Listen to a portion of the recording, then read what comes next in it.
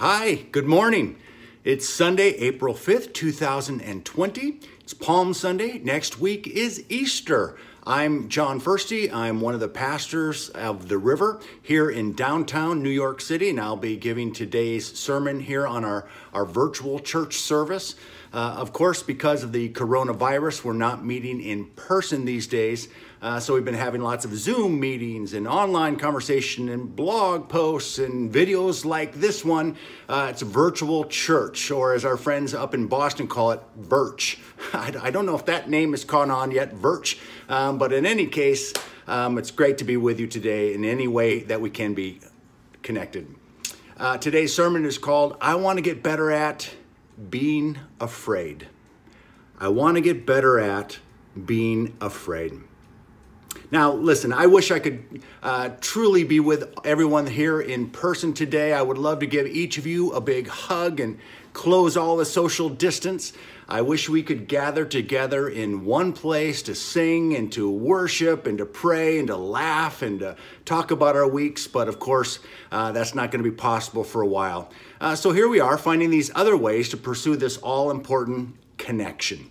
We're developing some new muscles when it comes to connecting, and like these videos and the Zoom meetings and social media and YouTube comments. By the way, please leave a comment here below and we'll respond.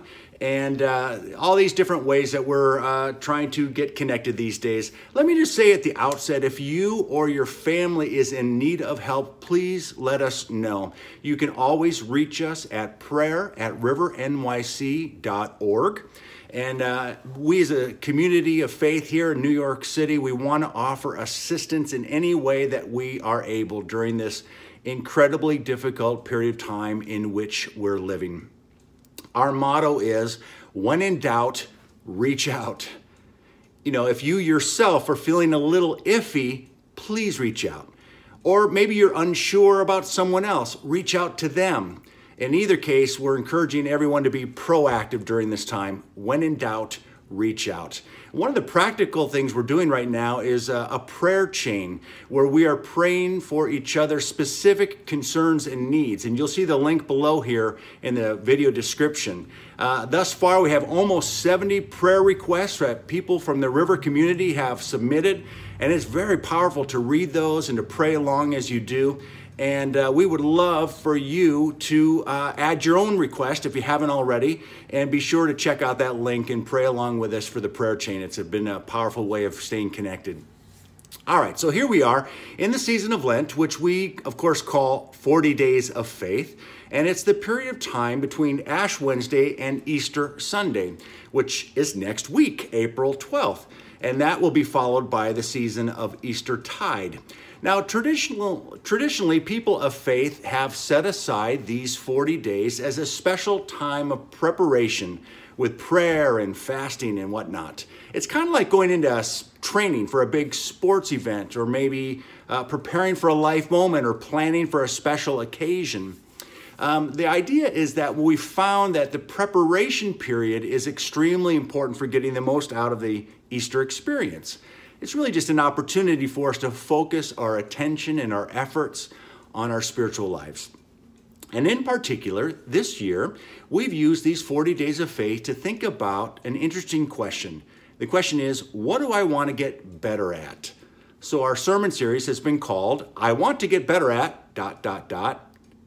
And we filled in that blank in various ways. We've had various great topics all the way along.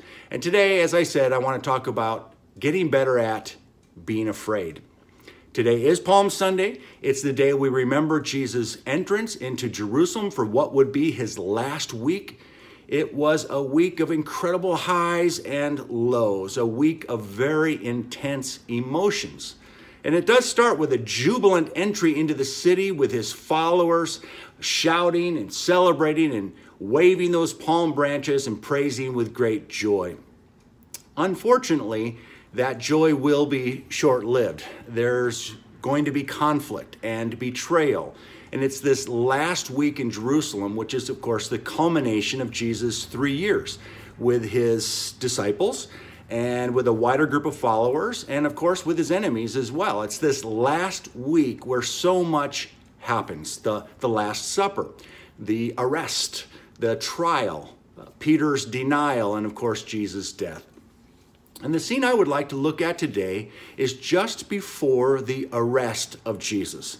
It's a moment where the tension is building just before all hell breaks loose. It's the scene where Jesus withdraws to pray with his closest friends because it's about to get real. It's a moment of great uncertainty for Jesus, and I think it might have some help for us as we face the unknown of living in the time of a global pandemic. So here's how the picture is portrayed in the scriptures, the scene shortly after this famous Last Supper, which we just celebrated. Here's what it says. They went to a place called Gethsemane, and there Jesus said to his disciples, "Sit here while I pray."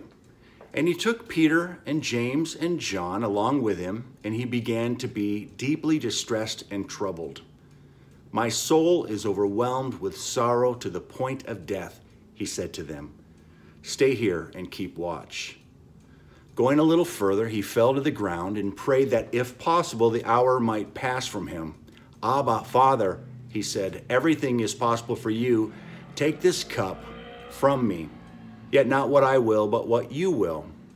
Then he returned to his disciples and he found them sleeping. "Simon," he said to Peter, "are you asleep? Couldn't you keep watch for 1 hour? Watch and pray so that you will not fall into temptation. The spirit is willing, but the flesh is weak."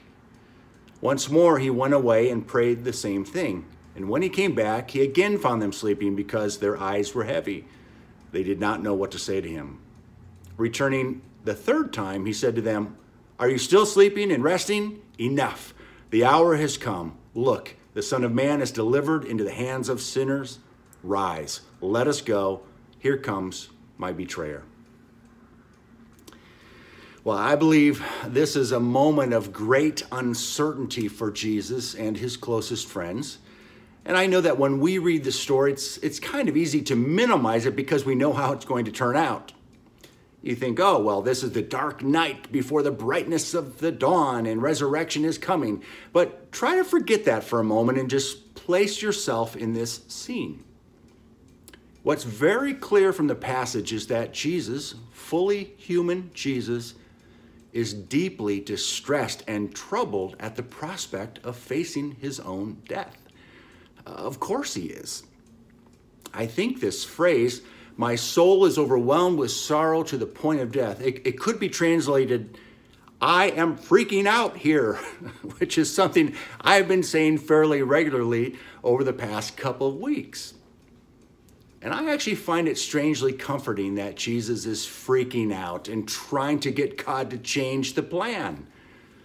I mean, of course he is. He's full of emotion, and it's dark emotion. And also you see that there's a solitude in this burden he carries. He does bring along all of his disciples, and then he picks the 3 closest friends to go a bit further, but ultimately he has to deal with it as a solitary individual. It's an interesting combination of community support and his closest friends, and then finally just me and God. In any case, this is one of those tough, scary, uncertain, anguish-filled moments that we all experience, and we see it here in the life of Jesus. It's a moment where he is clearly dealing with intense feelings, kind of like we are in this season we're in. I have kind of a weird relationship with negative emotions. Now, I'm actually a very sensitive person. I have a creative, artistic temperament, and that often comes with some melancholy and some other, negative emotions. And it's strange, but what I've noticed is that for me, I tend to get agitated when others express those same darker feelings that I have. For example, if my wife Sarah, maybe some other close friends express legitimate negative emotions, I often get uptight and antsy and a little nervous. And I find myself thinking, or sometimes even saying really stupid things like, "Oh, it's not that bad," or "Yeah, but," or "It'll be all right," or even the completely boneheaded, "Don't feel that way." But of course, feelings are feelings, and they are all legitimate. And if I'm honest, I probably don't give myself enough latitude to fully own my own emotions sometimes. And I don't know why. Maybe it's because I've bought this lie that a mature Christian somehow rises above the negative, which of course is really just another way of saying denial. The way to peace and to maturity is not to deny our feelings, but to express them in a reasonably healthy way.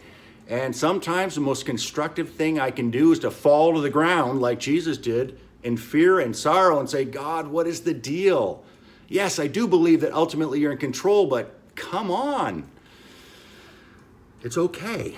It's okay to be sad, to be angry, to be afraid. These are natural emotions, and I want to get better at feeling them and at allowing others to feel them. So yes, I've called the sermon, I want to get better at being afraid. Now, perhaps you're a knowledgeable Bible person who's thinking, now wait a minute, John, one of the most repeated commands in scriptures is, do not be afraid. Yes, I am aware that be not afraid is a super common exhortation in the Bible. But I don't buy this oversimplified way that sometimes people of faith approach the command. When we're faced with actual life-threatening, globe-altering, once-in-a-century catastrophe, of course we're going to be afraid. We should be afraid. And I have to believe that God's encouragement to all of us here on planet Earth as we face the admittedly horrifying possibilities of mass casualties from the coronavirus and COVID-19, God's encouragement has to be more than just, don't worry, have no fear, I've got this. Now, I believe that God does have it. He's going to help us get through. It's going to be okay. But I think God would encourage us to experience the full reality of this moment in our lives, which does include a healthy dose of fear. So I'm going to suggest today that perhaps a better way to understand that famous Bible command, do not be afraid, might be to add a single word. And that word is only. Do not only be afraid. Don't let it dominate. Don't let it take you over. But don't repress it or deny it either. It's just part of what we're feeling these days. It's not the only emotion. There are good ones mixed in there too. The reality is we are all feeling so many emotions, I think, at the same time. Was Jesus afraid to face his own death? Of course. I mean, we can see it in the Passion, in the passage that we read. He owns it and he vents it. And by doing that, he seems to find a measure of peace and resolution in the midst of this deep distress that you see at the end of the passage. So do not only be afraid. It's interesting to see how Jesus tries to include his friends in this dilemma, but ultimately he processes it alone with God. One of the most curious aspects of the coronavirus dilemma is that we are all facing it everywhere. Everyone is facing it. And I have found a great deal of solace in the solidarity. I mean, this thing is awful and it's overwhelming, but at least we're all in it together. And that is a beautiful thing, solace and solidarity. And like Jesus, we can gather with our community to process, and we should.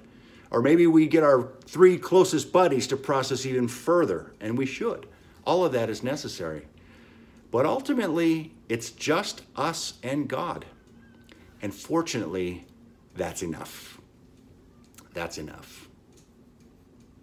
So as we usually do around the river, we always like to offer some practical suggestions, things you can try that might help put this into play for you in your real life.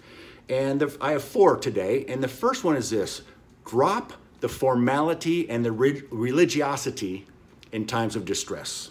Drop the formality and the religiosity in times of distress. When Jesus cries out, Abba, Father, he doesn't say, oh, Holy One of Israel, Creator of heaven. He just kind of goes right to a very intimate place and says, oh God, Father, Daddy.